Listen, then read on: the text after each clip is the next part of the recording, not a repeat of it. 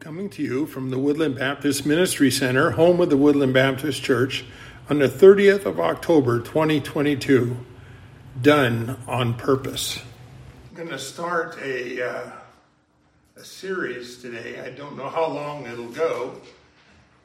It's I've titled it on many things, and over time, as I thought about it, finally I came up with Done on Purpose. Done on Purpose. One time because I've been reflecting on this theme for a while,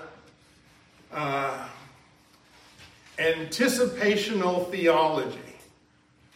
You probably are happier that I've gone with Done on Purpose. But the idea is the same, that what I was thinking as far as anticipational theology is something that God gave to us with the expectation and anticipation of what we would do with it. So that's sort of the nature of this series. It's some passages that speak to a promise, a statement that is made for us with the hope that there would be further benefit experienced. Let's suppose that you enjoyed woodworking, but you just didn't have any tools to speak of. And maybe you borrowed others or have used others, but someone came along and gave you a very nice table saw and a stack of really fine lumber. And as you walked out to your garage, which is now your shop, and you saw this table saw and you saw this lumber, and you go, all right, this is great. Thank you so much for what you've given me. I really appreciate it a lot. So the person who gave it to you checks back in with you for a couple of weeks later and says, well, how's it going? And you know that he's asking about the table saw. So you show him out to the table saw and you say, I've been keeping it polished on top. And I've stocked all the lumber over here. It's all neatly sorted now. It's all good. The person looks at you and goes, what?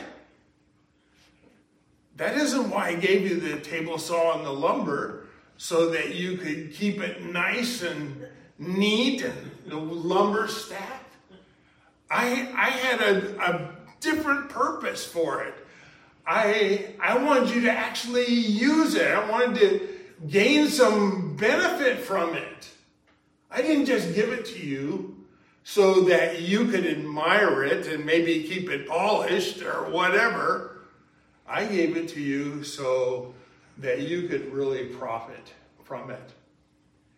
In much the same way, God has given us statements in His Word like a table saw given to a woodworker, who then would take it, and the expectation is that you would profit from it.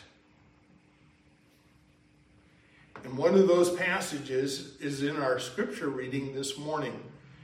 And I invite you to turn back to John chapter 20, verses 30 and 31. Now, if you're familiar with the Gospel of John, you might recognize something about this passage. This is often called the theme verses of John. This is sort of the summary of John, and so it is. But let me read you these two verses, and then we will try and break it down a little bit so that we can benefit as God I believe, intended it to be experienced. Thomas had just had that upper room dialogue with Jesus, and he had actually seen him now, and he says, I believe. And in verse 30 it says, now Jesus did many other signs in the presence of disciples, which are not written in this book. There's other things. We can find them in the Gospels. The other three Gospels, we can find stories and accounts in Matthew and Mark and Luke that aren't found in John. And I believe there were probably many, many others that they experienced and they knew about that didn't get written in any of the Gospels. But John says, I wanted to record these things, and I believe under the direction of the Holy Spirit he did so. He says, these are written that you might believe that Jesus is the Christ, the Son of God, and that by believing you might have life in his name. Now the key word here will sound strange to you, is the word that. In this passage, John says, these are written that you might believe that Jesus is the Christ, the Son of God, and that by believing you have life in his name. In other words, he says, I have recorded the Gospel of John. I have written the accounts that you will read in this book for a very specific purpose. It isn't just so that you have another book in your library shelf. It isn't so that you could read something about the account of Jesus and know something so that you could answer questions on Jeopardy if you ever got called to Jeopardy. It isn't for that kind of a purpose. The reason I have written what I have written is because I wanted you to have the basis to be able to believe that Jesus is the Christ, the Son of God, and that by believing you might have life in his name. And to that end, then, I wanted to look and see what John actually said about these two subjects. Now, admittedly, there is much more than what we're going to be able to cover in this message about what happened in the life of Christ. But I picked the two themes that John picked so that we might have some sort of an understanding of where he was going and what he was about. The first thing, he says, I have a desire to write these things so that you could believe that Jesus is the Christ. So the very first thing he wanted to let us know by reading is that Jesus is the Christ. And what does that mean? The anointed one, the Messiah, the one who was promised, and sometimes, especially in the days of Christ, was seen as the Savior. Who is this person that's going to come and save us? Now, Jesus came to be that Savior. In fact, that's what his name actually means. He says, you should call him Jesus, for he will save his people from their sins. And so his actual name pointed to that, but he's referred to as the Christ, the anointed one, the Messiah, in several locations. And so let's take a quick survey through. If you want to turn your Bible, fine. If you just want to follow along, that's fine. I will be reading these passages, and you can see what was said and who said it, so that we might know what John recorded and why he recorded it. In John chapter 1, verses 40 and 41, Jesus has begun to call his first disciples to have him have an inner core group that would follow him around. And we read that one of the two who heard John speak, this was some people who were following John the Baptizer. He says, who heard John speak when John had said, "Behold the Lamb of God." One of those people who heard John speak and followed him was Andrew, Simon Peter's brother. And he found his own brother, Simon, and said to him, "We have found the Messiah," which means the Christ. And so from the very beginning of Jesus' ministry, in the process of calling his disciples, John the Baptizer, who was a forerunner of Jesus, had pointed out Jesus, and Andrew, who had listened to what was said and had seen Jesus, goes to find his brother, Simon Peter, and says, "We have found the Messiah." And Scripture says, which means the Christ. We go on a little bit further, and Jesus is involved in ministry, and he now has a core group of disciples, and he takes them with him. As he goes through Samaria. Now, this wasn't a thing that Jews would normally have done. They would have circumnavigated around the area of Samaria. They didn't mix it up with the Samaritans. There was quite a bit of animosity between the Jews and the Samaritans, which we won't go into why that is. But we come to this account in John chapter 4. Jesus is at the well, and he's in Samaria, and there's a woman who comes out to the well, and he begins to talk with her. And as he talks with her, she says something in chapter 4 and verses 25 and 26. They're dialoguing back and forth. And Jesus says, "God is spirit. Those who worship him must worship in spirit and truth." And the woman said to him, "I know that the Messiah is coming, who is called the Christ. And when he comes, he will tell us all things." And Jesus said to her, "I who speak to you am he." So any kind of notion that was a title that was put on Christ, but not one that he claimed for himself, that's just obliterated by this conversation around the well with the woman of Samaria. It goes on a little bit further in John chapter 7. Jesus has been ministering, and they're wondering, who is this guy? You know, he's doing miracles, he's teaching, and there's quite a bit of confusion. And in John chapter 7 and verse 40 and following, we read these things. Jesus had just said, "Out of me will flow living water." And when they heard these things, some of the people said, "This really is the prophet." And others said, "This is the Christ," or the Messiah. And some said, "Is Christ to come from Galilee?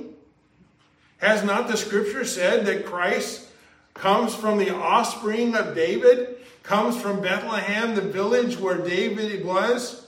And there was division among the people over him. Some wanted to arrest him, but no one laid hands on him." There was some confusion, and their confusion was on their part, because Jesus really was born in Bethlehem. Not while he lived in Nazareth. He wasn't born in Nazareth. He lived there, but he was born in Bethlehem. He really was of the offspring of David, and he really was in the royal line of King David. But they wondered, is this the Christ? Is this the one? Well, we move on from there. John chapter 10. In John chapter 10, verses 24 through 27, Jesus is talking about being the good shepherd. And he is spending some time discussing about being the door of the sheep and watching over the sheep. And they're right in the midst of this conversation. They raise the questions. He says, the Jews gathered together round him and said, how long will you keep us in suspense? If you are the Christ, tell us plainly. Well, he had already declared himself to be the Messiah, the Christ. And he said, Jesus answered them, I told you, and you do not believe. Why did John write this book? So that we would know that Jesus is the Christ, and that believing we might have life in his name. And they didn't believe. They wouldn't accept it. And he says, the works that I do in my Father's name bear witness about me, but you do not believe because you are not my sheep. You just don't get it. I've declared it to you. My sheep get it. They understand. You don't get it. One more. And this is in chapter 11. We're now in the midst of the story about Lazarus, who had gotten sick and then passed away. And Jesus now had come, and he was about to raise up Lazarus. And he's speaking to Martha in John chapter 11, verse 25. Here's what he says. In verse 23, Jesus said to her, your brother will rise again. And Martha said to him, I know that he will rise again in the resurrection on the last day. She had good theology there, right? Jesus said to her, I am the resurrection and the life. Whoever believes in me, though he die, he shall live. And whoever lives and believes in me shall never die. Do you believe this? And this is her declaration. She said to him, yes, Lord, I believe that you are the Christ, the Son of God, who is coming into the world. Yes, you are the Christ. This promised Savior, you're the one. So it raises the question then,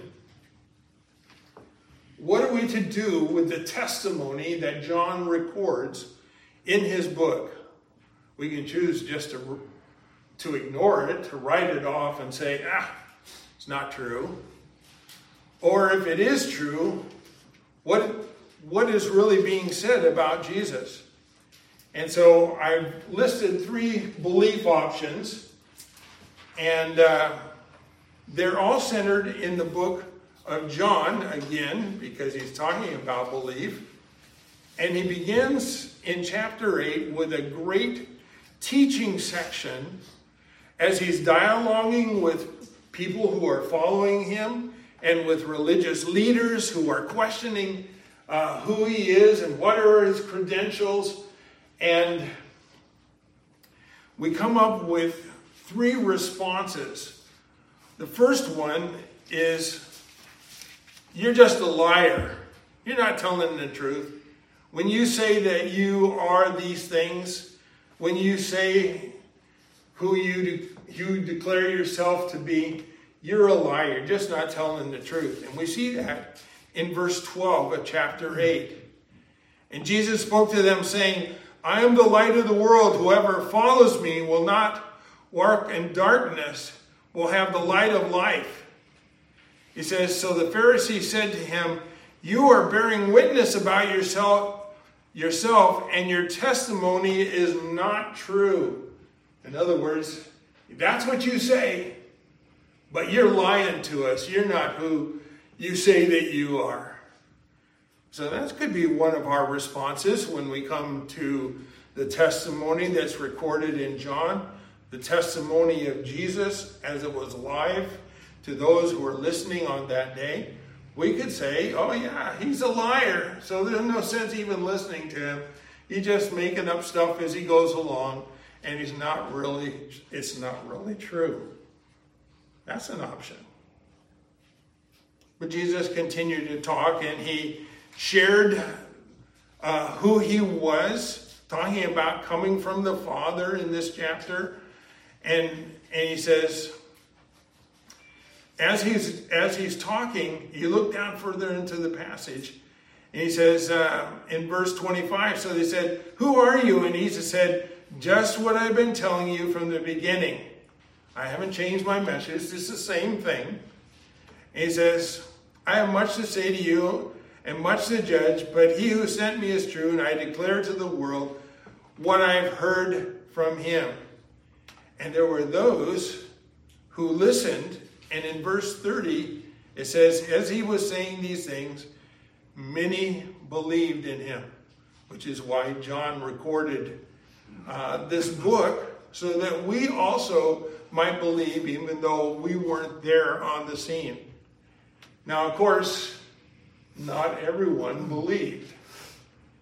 And some of those that didn't believe began to challenge him. And we come to the next option, that they speak about Jesus. He declares to be from the Father, and they go, oh, no. We know you're born of immorality. You're born in Nazareth. You're not born in Bethlehem. And we go back to that whole liar thing. And then in verse 48, we come to the second option.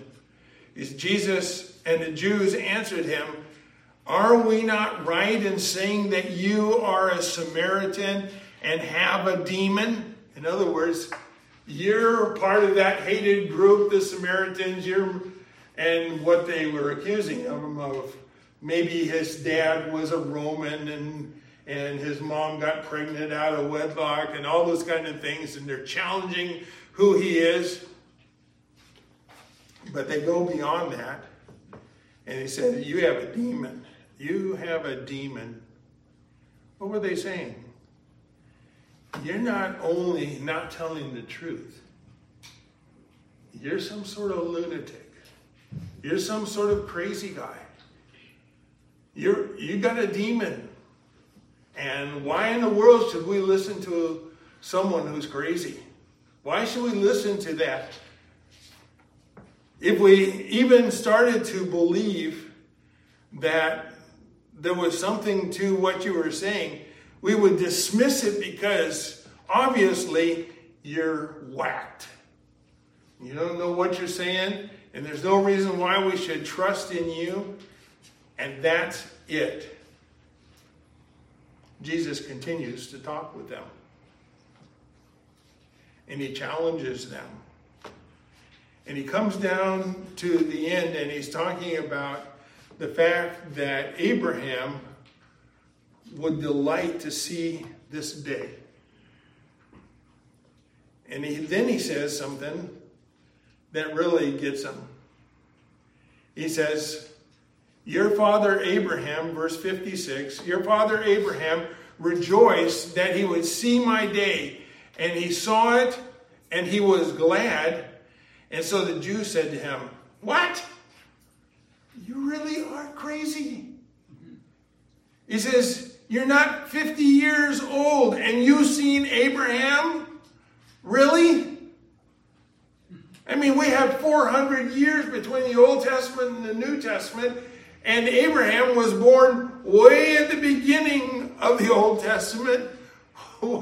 There's been century after century after century, and you say you've seen him and you're only 50 years old. Come on now.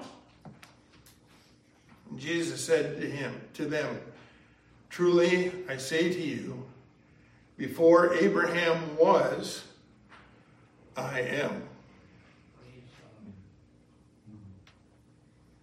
And they go, whoa, we can't have you saying stuff like that. Because that phrase is reserved for our God. And so they picked up stones to throw at him.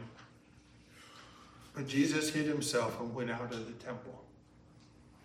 So we come to the second phrase that John recorded. It says that you might believe that Jesus is the Christ, the Son of God. It says, I want you to believe this is true. And so I've got some more verses for you that talk what John has recorded to make the case that Jesus Christ is the Son of God. See, part of the problem is, if Jesus is a liar, of course we don't have to listen to him. He's some sort of crazy guy. We certainly don't want to listen to him. But today we have picked another option altogether, and that is, oh, he was just a good guy. He was a good teacher. You know, and so if he has some moral teachings that people want to follow, that's okay. We can live with that. But the problem is, Jesus isn't going to let him get off with that. Because as in this passage, he cuts right to the chase. And he says, no, who you're dealing with is the Son of God. The Son of God. And so we come to that passage that we saw in John chapter 1. Let's back up there again. In John chapter 1, we have that account of Jesus coming out to be baptized by John the Baptizer. And in the section before the one we read about being the Messiah, he was baptized. And this is the record that we read in verses 32 and following. And John bore witness. I saw the Spirit descending from heaven like a dove, remaining on him, and I myself did not know him. But he who sent me to baptize with water said to me, he on whom you see the Spirit descend and remains, this is he who baptizes with the Holy Spirit. And now I have seen, and I bear witness, that this is the Son of God. This is the Son of God. The forerunner who is to prepare the way for Jesus makes that declaration. Let's move on. Nicodemus, a leader and a ruler of the Jews, comes to Jesus by night, and he wants to dialogue with Jesus and find out, who exactly are you? And we're well familiar with John 3:16, but let's not pass over the fact of the declaration that is made in this passage. John 3:16 and following. For God so loved the world that he gave his only Son. Oh, the Son of God. That whoever believes in him should not perish but have eternal life. For God did not send his Son into the world to condemn the world. Oh, so why did Jesus come? It didn't come to condemn the world. In order that the world might be saved through him. That's exactly what John recorded. Whoever believes in him is not condemned, but whoever does not believe is condemned already. Why? Because he has not believed in the name of the only Son of God. So John records this interaction with a religious leader, Nicodemus, and says, there he makes a straight out claim to be the Son of God. But we have some backhanded testimony that comes across and John records for us. One of them is found in John chapter 5. And John is recording the ministry of Jesus. He begins to talk about his authority. Jesus begins to talk about his authority. And he had healed on the Sabbath. And of course that got them all upset. And he goes, in verse 17 of chapter 5, Jesus answered and said, my Father is working until now, and I am working. So who did he identify himself with? The Father. I'm his son. So any notion that we might have that Jesus Christ never claimed to be God is obliterated in these texts. Because why?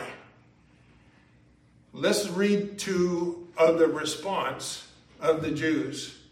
This is why the Jews were seeking all the more to kill him. Not because only because he was breaking the Sabbath, but he was even calling God his own Father, making himself equal with God. Whatever we might say some 2,000 years after the fact cannot be denied by the text, which declares that in that day when Jesus was ministering in their midst, they got the point. You're saying that you're God.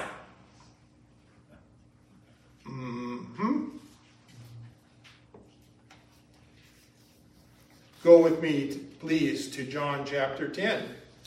In John chapter 10, Jesus is giving another message, and he's talking about his relationship with his Father.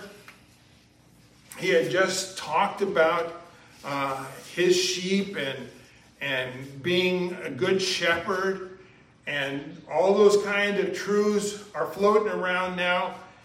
And he says, that passage, how long will you keep us in suspense? If you are the Christ, tell us plainly. And he says, I've told you already. You didn't believe. We already touched on that. But he goes down and he says, my Father, in verse 29, who has given them all to me, is greater than all, and no one is able to snatch them out of my Father's hand. I and the Father are one. And we read the response of the Jews in verse 31. And the Jews picked up the stones again to stone him. And Jesus asked them, I have shown you many good works from the Father. For which of these are you about to stone me? In other words, I've taught well, I've healed well, I've performed these miracles. Which one of these are you going to stone me for? And they go, it is not for good works that we're going to stone you, but for blasphemy, because you, being a man, make yourself God. So did Jesus ever claim to be God? Yes. Yes, he did. When Jesus was in the upper room, I won't belabor this one, because we went through the upper room discourse with Jesus and John. And in John 17, he says that he desires that the Father glorify the Son. But we have one more. And that's at the crucifixion of Christ. Move ahead to John chapter 19. Jesus gone through the mockery of a trial, and the religious leaders then take him to Pilate, and they want to crucify him. They want to put him to death. And this is what we read. After being tortured, Jesus is brought out wearing the crown of thorns in verse 5 in a purple robe. And Pilate said to them, behold the man. When the chief priests and the officers saw him, they cried out, crucify him, crucify him. And Pilate said to them, take him yourself and crucify him, for I find no guilt in him. And the Jews answered, we have a law. According to that law, he ought to die because he's made himself the Son of God. So we're left with the same set of circumstances. John has declared it. He has recorded it. Does Jesus categorize himself as the Messiah? Yes. Does he categorize himself as the Son of God? Yes. Did they understand what he was saying when he said it? Yes. So we're left with, do we believe him or not? And John writes these verses that we have read. Remember, it's like the table saw and the pile of lumber. John didn't write this stuff just so we would know this stuff or just have this stuff, but to use this stuff. And how does John want us to use what he has written? He says, these are written so that you may believe that Jesus is the Christ, the Son of God, and that by believing you might have life in his name. John says, I don't want this stuff just sitting here. This book wasn't written just so that we would have a record of Jesus. This isn't written just so that you could fill your library. This was designed from the very beginning to impact you, to change you, so that believing you might have life in his name. I'd like for you to skip ahead out of the Gospel of John to the book of Acts. Acts chapter 10. I do so because there is a great summary message that Peter, one of the disciples, gives to a Gentile. You remember the story of Cornelius, a Gentile, who was told by God to go and get Peter, and Peter was going to come and give him a message. And Peter then comes to Cornelius, and he understands that God has a message for Cornelius. And in verse 34, this is what he says. And I want you to pay attention that he calls himself a witness of these things, and then the reason. So Peter opened his mouth and said, truly, I understand that God shows no partiality, but in every nation, anyone who fears him and does what is right is acceptable to him. As for the word which he sent to Israel, preaching good news of peace through Jesus Christ, that word Messiah, Jesus is the Christ. He is Lord of all. You yourselves know what happened throughout all Judea, beginning from Galilee after the baptism that John proclaimed, which we talked about.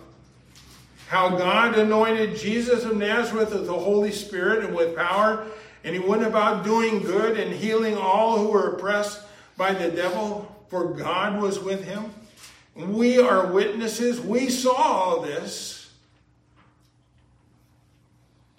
that all he did in the country of the Jews and in Jerusalem. And they put him to death by hanging him on a tree. But God raised him up on the third day and made him to appear, not to all the people, but to us who have been chosen by God as witnesses, who ate and drank with him after he rose from the dead. And he commanded us to preach to the people and to testify that he is the one appointed by God to be the judge of the living and the dead. And to him all the prophets bear witness that everyone who believes in him receives forgiveness of sins through his name. Peter, as he preaches this message, said, do you know who we're talking about? This Messiah, this Son of God. He is the judge of all, the living and the dead. He's been appointed by the Father. He says, and all the prophets from the Old Testament talked about this, gave witness that everyone who believes in him receives forgiveness of sins through his name.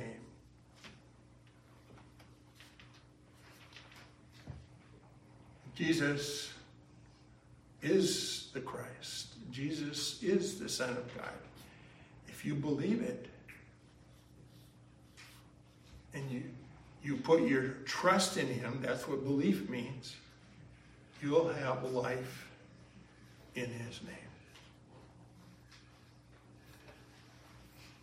John basically said, I've given you this book, not so that you can put it in your library, not just so you could read it, not just so you could have it and have some sort of understanding of the life and the ministry of Jesus. I've given it with a specific purpose that you might believe, and that in believing you might have life in his name. God's anticipation for us. God instructed John to record these things. Why? He desired that we would be saved and have life in his name. So the question then is, what do we do with the Gospel of John? Do we write it off as, well, it's a story of some sort of fanciful liar?